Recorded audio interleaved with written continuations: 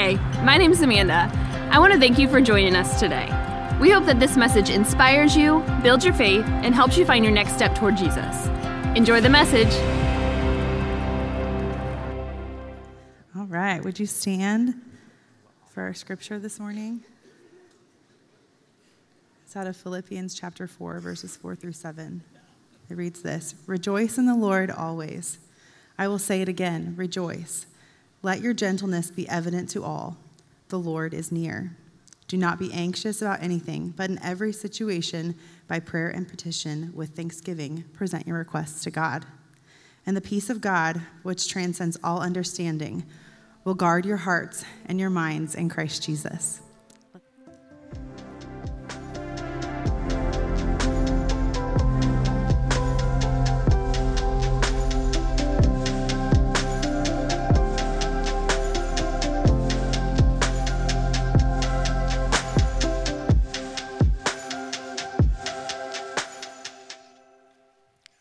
So when we were working through how do we want to wrap up the year in terms of preaching and teaching, one of the things that we have thought about and noticed as pastors is maybe the area of the Christian life where people feel like they need the most help, or they feel maybe the least equipped or the most insecure, and that they want to grow the most is around the area of prayer. Especially, we start off our year with 21 days of prayer and fasting, and I've just noticed that many people, they want their prayer life to be better than it is. Last week, we asked people to fill out a little card, and they kept one and turned one in. On one side, it has a couple of words describing their current prayer life, and on the other side, describes the prayer life that they want to have. Now, a couple of you guys clearly have wonderful prayer lives already, and that is so cool. Many of us, though, this confirms what I was guessing, many of us, we want to grow in that area. Some words like, my current prayer life is sporadic. I want it to be consistent and personal. My prayer life currently is routine. It's often scripted and unchanged. I want it to be meaningful and deep. Right now, my prayer life is flickering, mostly on. I want it to be on fire 24/7. Someone said my prayer life currently is minimal and only when I need something. I want to be talking to God about everything. I'm currently scattered and I want it to be natural. My current prayer life is desperate, weak, and sporadic. I want it to be consistent, strong, and steady. I've got a box full. I have hundreds of responses from you guys that say that that's where you're at. Probably the biggest theme that I saw is something around like sporadic or inconsistent, like my prayer life isn't a regular part of my life, and I want it to kind of just be in the flow of what I do. And I have noticed that in my teaching on prayer, when I get so excited about teaching on prayer, it's almost embarrassing. But when I do, I think in the past maybe how I've taught has been unhelpful because I'm like shooting for the stars, and like, let's go. And I think a lot of folks seem like I just need to get started, man. I need a couple of handholds just to help me get moving, like just help me find my next step. And so we identified a book called How to Pray, A Simple Guide for Normal People. That is a great title. That is, we've got copies of that out at the info desk if you want to check that out. It's by an author that has been my favorite author on prayer since I was probably like 18 or 19, a guy named Pete Greig. And we are using his book as a bit of a guide for our series just to help people find their next step and get going. And he provides a little bit of a structure around how to grow your prayer life. And maybe when I say structure about your prayer life, what people might assume is something, maybe wouldn't say it this way, but it's something a little like a box when I say structure for prayer. It's like I want to figure out what the right boundaries are so that I can do it right. And I'm scared that my prayer life is not going to be right or good enough. And so I want you to help me build the box so that I can get it right on the inside, so that I can kind of like hold prayer well. And I don't want it to be outside. And people often feel insecure about their prayer life. They're like, it just doesn't look right. I don't think it's built right. I've noticed as a pastor, I have to be prepared to pray for every meal that I am near because people are scared to pray, right? Especially if I, am around, they're like, I don't know, we can't eat in front of the pastor unless we pray. And so I've learned to just say, I'd be glad to.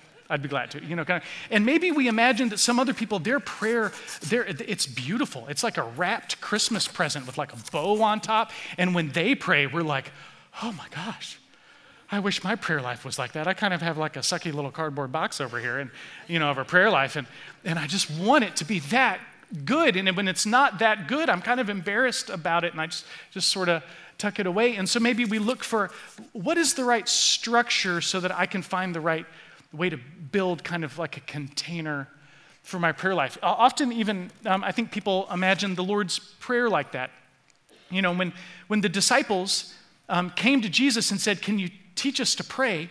Just remember, if you ever wonder, like, can I get better? If I just want to get better at my prayer life, I don't feel like it's that great. You and St. Peter, right? I mean, that is a normal question for people who were following Jesus, is to say, I don't feel like I'm that good at that. Jesus, can you help me with that? And then he provides them with what is often called the Lord's Prayer. And people, maybe you grew up in a tradition where they use that every Sunday, and that can be a great thing.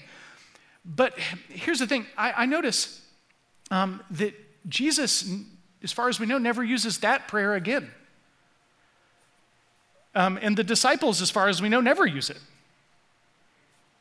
It's not recorded anywhere that they use the Lord's Prayer. Maybe they do. Maybe they don't. I don't know. But that tells me maybe it's not about like, how do I pray right? Like, can you give me the right words in the right way? Because I really don't want to screw it up and like be bad at prayer in front of God. No pressure, And I wonder if when Jesus is giving people something like the Lord's Prayer, when people are learning how to pray, or when we talk about structure for prayer, we're not talking about something to box us in. Maybe we're talking about structure that provides the opportunity for movement. Maybe when we talk about prayer and structure, we're talking about, can we give people something that they can like jump on? Like something that gets them moving a little bit. Like not something that boxes you in, but something that brings a little bit of life to you. And this is the most nervous I have ever been in a sermon. I just want you, you know what I mean? You gotta like, right? and like, what have you ever been around someone that their prayer life seems to have some like life to it, like it's something to jump on. It's not the kind of structure that keeps them, it's kind of the structure that like turns them loose a little bit. And I'm a little out of breath. When we talk about prayer, I don't want to give you guys something that's like, this is the right way to do it, and if you don't do it this way, you're a screw up as a Christian. It's more like, how can we get some life? How can we get moving? And that's what I want to talk about. In Pete Greig's book, he provides a very simple structure. It's an acronym. I tend to hate acronyms because I think they feel a little corny, but they can be helpful for learning. Like, how do we jump a little? How do we get moving? And he just simply has P-R-A-Y. Jeffrey did a fantastic job last week. If you didn't see the sermon last week, you need to. You have homework. Go watch it on our YouTube channel. And we started with P, pause, like I need to do to catch my breath right now. That maybe, how do I pray? Well, what if it's whether you're in your living room for 15 minutes or your bed before you go to sleep, or you're in your car on your way to work, or you're sitting in the pickup line, or your roommate isn't home right now, and you just take a minute and you just pause and recenter our scattered senses on God's presence with us. It's not hard. It's actually the opposite of hard. It's letting go and letting our scattered senses focus on God's presence with us, because my senses are a little scattered most of the time. And maybe you set a timer. Maybe it's 30 seconds, if that's helpful. Maybe it's 2 minutes. I've noticed one of the gifts that have been floating around our church staff, some of our volunteers, have been these little 2-minute sand timers. Anybody seen those floating around? And it's for prayer, just to take a couple of minutes and breathe. And And where we go from there is what I want to talk about today. I want to look at one of probably the most loved passages about prayer from the Apostle Paul to the church in a town called Philippi. And in chapter 4, he says this: "Rejoice in the Lord always. I will say it again, rejoice. Let your gentleness be evident to all. The Lord is near. Do not be anxious about anything, but in every situation, by prayer and petition with thanksgiving, present your requests to God, and the peace of God, which transcends all understanding, will guard your hearts and your minds in Christ Jesus." That when Paul is trying to teach this community about prayer, maybe we can start with pausing, but then we can lean into Paul's teaching here to rejoice in the Lord always. I will say it again, rejoice. Now, so pause and then rejoice. What do I do next? And maybe you're thinking, man, my prayer life's pretty strong. I don't feel like I need like a little acronym. This is a great way to teach prayer. Maybe to friends that are new to the Christian faith, or people that are struggling a little bit, or to your nephews or your kids or whatever. This can be a way to grow. Now, when we talk about rejoice, here's another little confession of mine. I don't like the word rejoice. I don't like it because I don't use it. When was the last time you used the word rejoice in normal conversation? But did you see the new Top Gun movie? Oh yes, I was just rejoicing. No, we don't say it. We don't talk about rejoicing. And just to confirm my suspicions, I went on Google, where facts are, and I did an image search of the word rejoice, and here's some things that came up. Here's like a typical church flyer. There was a lot of churchy stuff, Christmas coming up. And I just imagined the word rejoice, forgive me, but as being used by some sweet old church lady in a basement with church potluck. There's 17 casseroles, all with cream of mushroom soup. And, as the base, and she's saying, "Oh, Brother Tim, we just rejoice in the Lord in this time of fellowship. Insert Bible verse that doesn't apply. Bless your heart," right? And it's just not a word we use much. It's just not a word. Here's another thing that came up. There was by far, this is probably the most, it was pictures of people with their hands open facing the sun. I don't know why this is the image that everybody has when they think of rejoice, but this was it. The other thing that came up when I Googled the word rejoice is Rejoice brand shampoo. Didn't know that was a thing, but there you go. So that's the three things our world thinks of when they think of rejoice. Churchy stuff, slightly cheesy stock photos, and hair products. So there you go. I'm a bit of a word nerd. And I wanted to dig in. Why did Paul use that word not once but twice? He's excited about asking people to rejoice. And if you break it apart, it's not that hard for me to start jumping a little on it. Because it's to rejoy ourselves. To reconnect with the joy in the world. Anybody here got too much of that in their lives? It's to take what if just a few times a week, if we took time and we paused, we recentered our scattered senses on God's presence with us, and we reconnected with joy. And the word he uses in Greek that we translate rejoice is kairo or Cairo, like the town in Illinois. And its root word is charis, which is what I named my daughter, which means gift. When we take time to find the gift, to name the gift, we find joy again.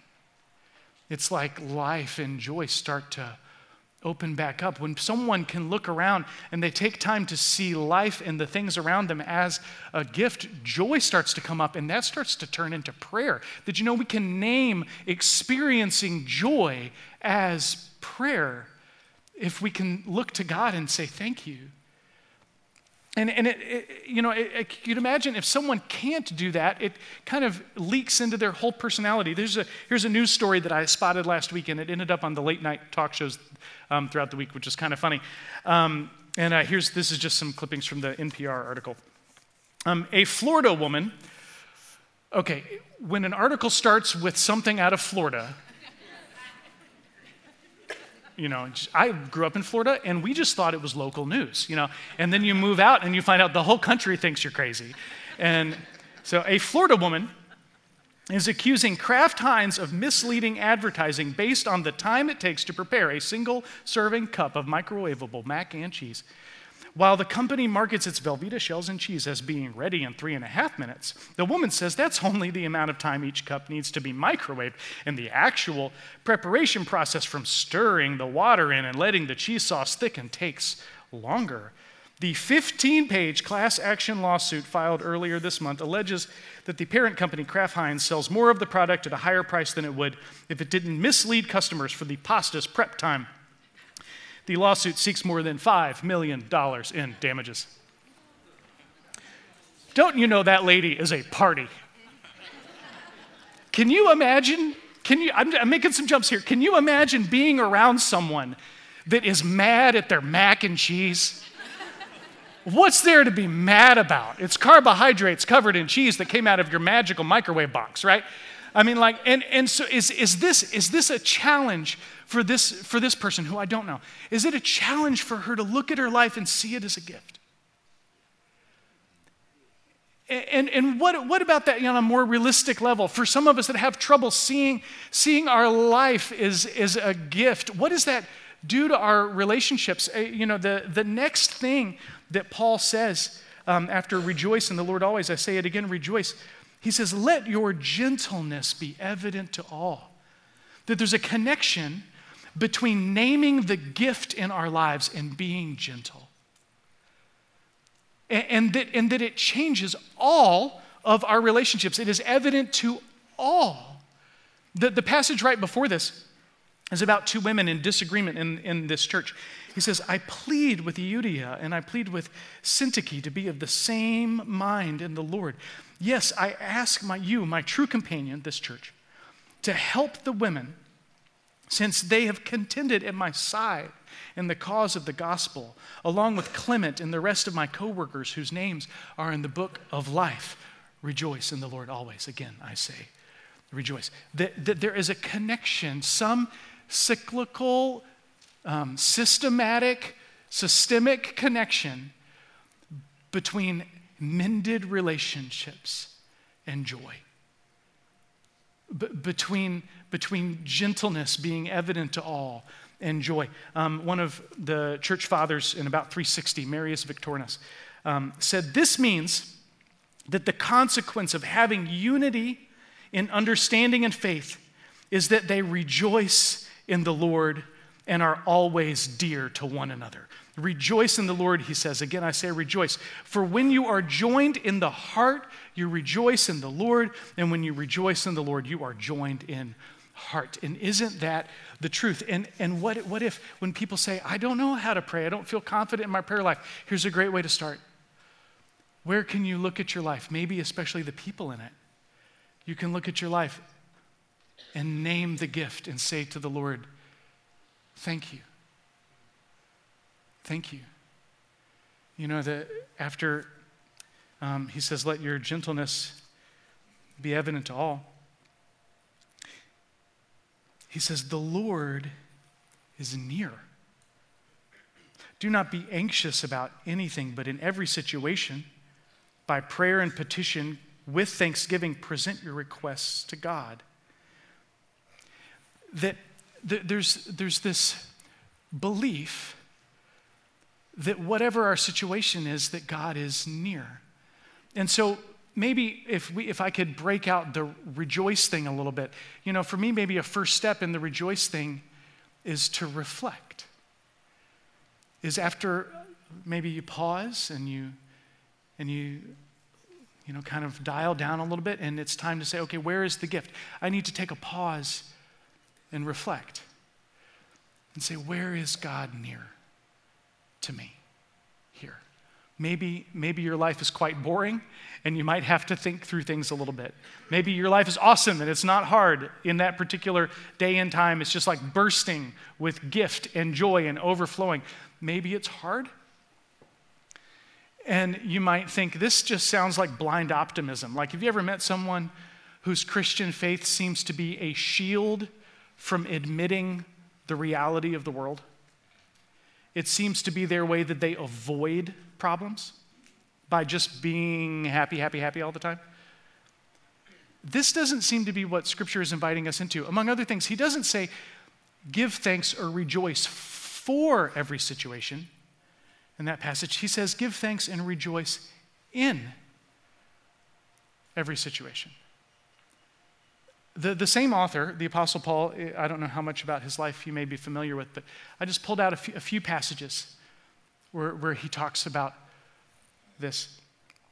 Romans 12:12, be joyful in hope.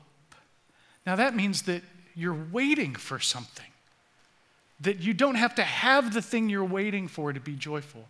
Be joyful in hope, patient in affliction, and faithful in prayer. So affliction and not having what you're hoping for are not mutually exclusive from joy. 2 Corinthians 6, rather, as servants of God, we commend ourselves in every way, in great endurance, in troubles, hardships, and distresses, in beatings, imprisonment, and riots, in hard work, sleepless nights, and hunger. In verse 10, sorrowful, yet always rejoicing. Poor, yet making many rich. Having nothing, yet possessing everything. Do you see that? Sorrowful, yet always rejoicing. That means that he can name the gift, even in the middle of sorrow, in the middle of being poor, in the middle of having nothing, beatings, imprisonment, riots, sleepless nights, hunger, hard work. That is someone who knows how to jump. That's someone whose life is not like boxed in, but when they go to God in prayer, it's like life. I want to get around that person that knows how, even in the middle of all of that, to find joy, not to deny the wrong, but to find joy in it. Here in Colossians 1, maybe this is like, where does that come from? Verse 24, now I rejoice in what I am suffering for you. And I fill up in my flesh what is lacking in regards to Christ's afflictions for the sake of his body, which is the whole church. You see that? He is able to rejoice in suffering. Why? I wonder if it's because he can see Jesus on the cross. And when we talk about Jesus, we're talking about God that left glory to enter into pain, not to deny it, but to enter into it, to take tragedy on himself. And in that place, we find the gift of God. Forgiveness, a way to be with him again. And Paul says, I want to be like Christ, and I can rejoice even in my sufferings because I think somehow in this I am a part of God healing the world like Christ. So whatever is happening in your life, I think there's place for joy. Not saying everything is good, but to find joy. Maybe a few questions. These might be good to jot down, to think about it. What is good? As you take time to reflect in prayer so that you can get to the rejoicing part. Maybe you're new at this. What is good? Where is the gift? In the middle of all of this, where is the gift? Where is God coming to me in this? Because we believe that the Lord is near. If he can be on the cross, then he can be with you in whatever you're going through. Maybe a bit of a cliche, like a therapist if they're meeting with someone and they don't know what to say, they can always ask the question, and how does that make you feel? I have a guy named Dan who's my spiritual director. I meet with him on Zoom, and he helps me look for where God's working in my life. And I've noticed his like get out of jail free card question is, and where is God coming to you in that? And maybe my response is, I don't know, Dan. I don't want to think about where God, I'm just mad right now. Well, where is God coming to you in your anger? Okay, let me look. Let me look. For people that are maybe trying to grow in their prayer life, I found it really helpful to have a prayer journal. It's not magical. It's not that impressive. If you were to thumb through mine, you'd probably think less of me. But I find it helpful, especially as I'm like reflecting on Scripture. Take some Scripture, read it, and that's a space to reflect and see what God wants to say to me. And I just make some notes about what God is saying. And sometimes it can be helpful if I'm using the PRAY format. I don't always, but I do sometimes. I just take time and name the gift. And where is God coming to me in this? The reason why I write it down, I know this comes as a shock, but I'm not great at being focused. You have experienced this in my preaching.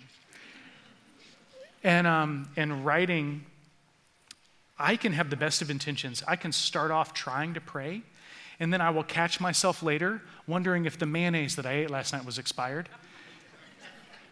And I'm just off. Anybody else on that? And for whatever reason, writing a little bit helps me stay focused. And maybe a couple of those questions would be helpful for you as you grow your prayer life. What is good? Where is the gift? Where is God coming to me in this as we reflect? And then sometimes, another shocker, I stumble on things in my life that aren't right. On places that I have said no to God, on places that I have been selfish, made bad choices, not loved my neighbor, whatever. And that just means that it's not just that I reflect, but I need to take time to repent. To repent. And to tell God, I'm sorry. I'm sorry. And why is that under the rejoicing? Because it leads to me receiving forgiveness. To hearing the Son of God whisper in your ear, all is well. All is forgiven. You're mine. That leads to experiencing the gift again. I know I'm nerding out on you guys, but one of my favorite church fathers, John Chrysostom, about this passage, he said, "This rejoicing is not separable from grief. For indeed it is rather deeply connected with grief. The one who grieves for his own wrongdoing and confesses it is joyful." That people that have joy aren't people who ignore what's wrong in their life. People that can name it, bring it to God, and receive forgiveness. And what a sweet act of prayer that is. And I'll write those out. That's why you cannot look in my prayer journal. Because I'm confessing in there and receiving joy from the Lord. And when we take time and we rejoice and we reflect and we repent and we name the gift, something happens. The next thing that Paul says is, "And the peace of God, which transcends all understanding, will guard your hearts and your minds in Christ Jesus." What a promise. How much time and energy do we have to spend guarding our own hearts and minds? Defending ourselves. And here there's an invitation, if we take time and name the gift, to connect with the joy, to rejoice, that what happens is God's peace comes and it guards our hearts for us. Guards our minds for us. That we don't have to fight. We can let him defend us by naming the gift, by reflecting and repenting, by receiving forgiveness. And then his peace comes and takes care of us. So there's this reflecting, there's this repenting, and then that connects us back to the joy.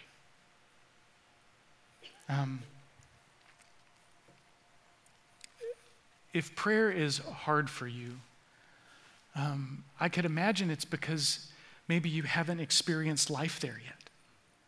If it just feels like a box to try to fit in, or a bunch of oughts, or something you're just supposed to do, about as exciting as eating your vegetables. But when we experience life there, all of a sudden we start to jump and things change a little. And my favorite author, Abraham Heschel, says, someone who gazes through a window at people jumping and moving thinks they are mad. Then he goes inside and hears the music. They are dancing. From the outside, prayer is difficult to understand. Only when the inner music is perceived can prayer begin to have meaning. That maybe if you're struggling with prayer, I get it. But maybe the place to start is by naming the gift in front of God and saying thank you, and let that help you start jumping a little bit. So in our time together today, we're going to practice. Everyone is getting a trampoline. No, I'm kidding. We're just going to take some time together and work on this. So if you would, right now, let's practice what we preach, and we're going to take some time and pause. So would you right now just maybe close your eyes and refocus your scattered senses on God's presence with us?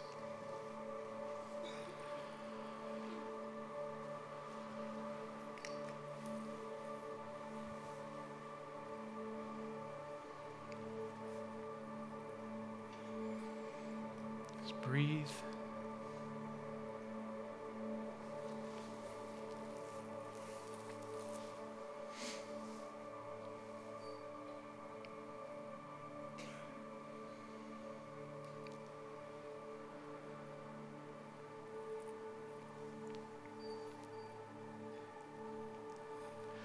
We talked about the connection sometimes between the joy and the gift of relationships. Would you just let God bring to mind right now someone that is a gift to you? Like when you're with them, you're able to jump a little bit.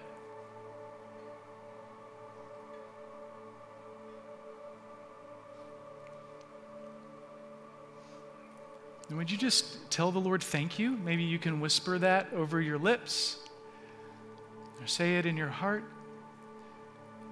Say, thank you, God. Thank you for them. They're a gift.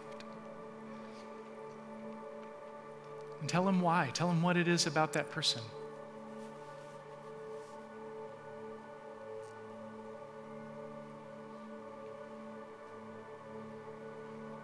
Thank you, Lord.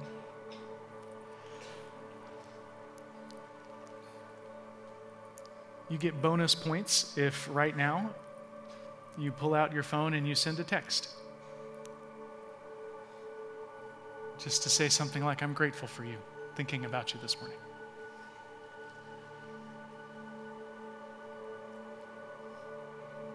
Yeah, that's all right, go ahead.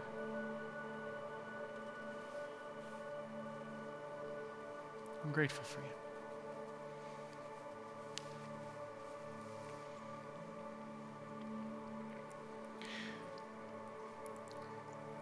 Would you think about your place in life right now? And maybe just ask the question something like, what is good? Where is the gift? Where is God coming to me right now?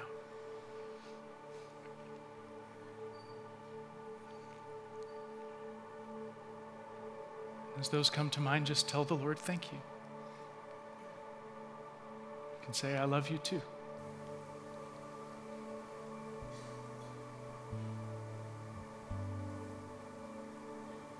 What is the gift right now?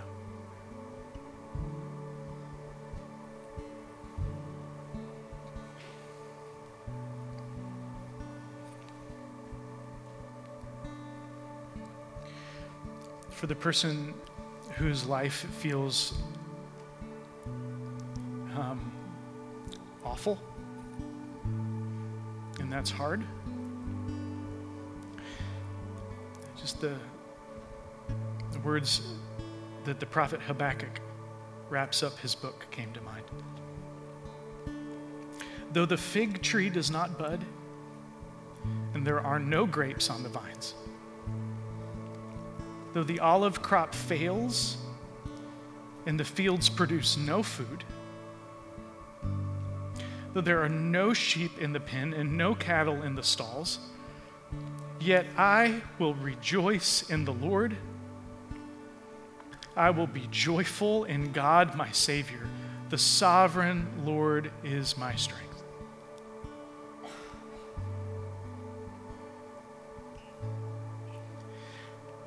And as you look out on your life, and if it feels like no sheep in the pen, no food, trees that do not bud,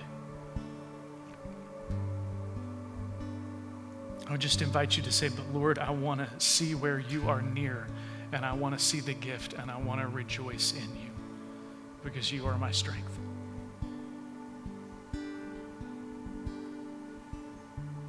Maybe ask him to give you a picture of him on the cross.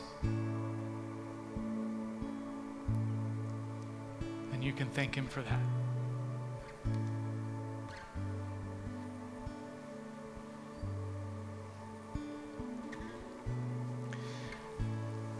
And then last, to repent. As you think about the last 24 hours, we'll start there. Would you let God lovingly bring to mind the places where you have made wrong choices, where you have not done God's will, where you have not loved your neighbor or heard the cry of the needy, where you've been selfish?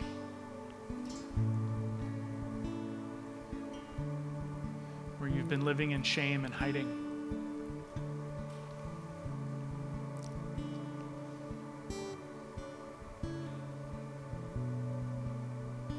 Just tell him, I'm sorry. I'm sorry.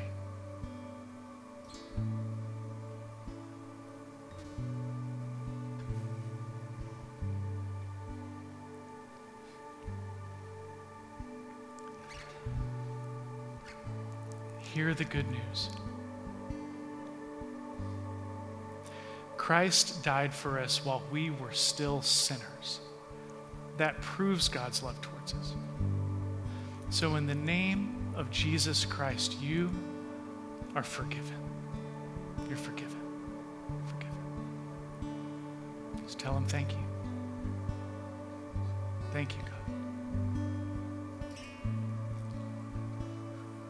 Maybe this can be a little pattern to help you start your prayer life or to take a next step. Amen. If you enjoyed today's message, make sure to subscribe to this channel. Feel free to share this with others that God has put on your heart. To learn more about LaCroix Church or to find your next steps, head to lacroixchurch.org. Thanks again for checking us out, and we hope to see you soon.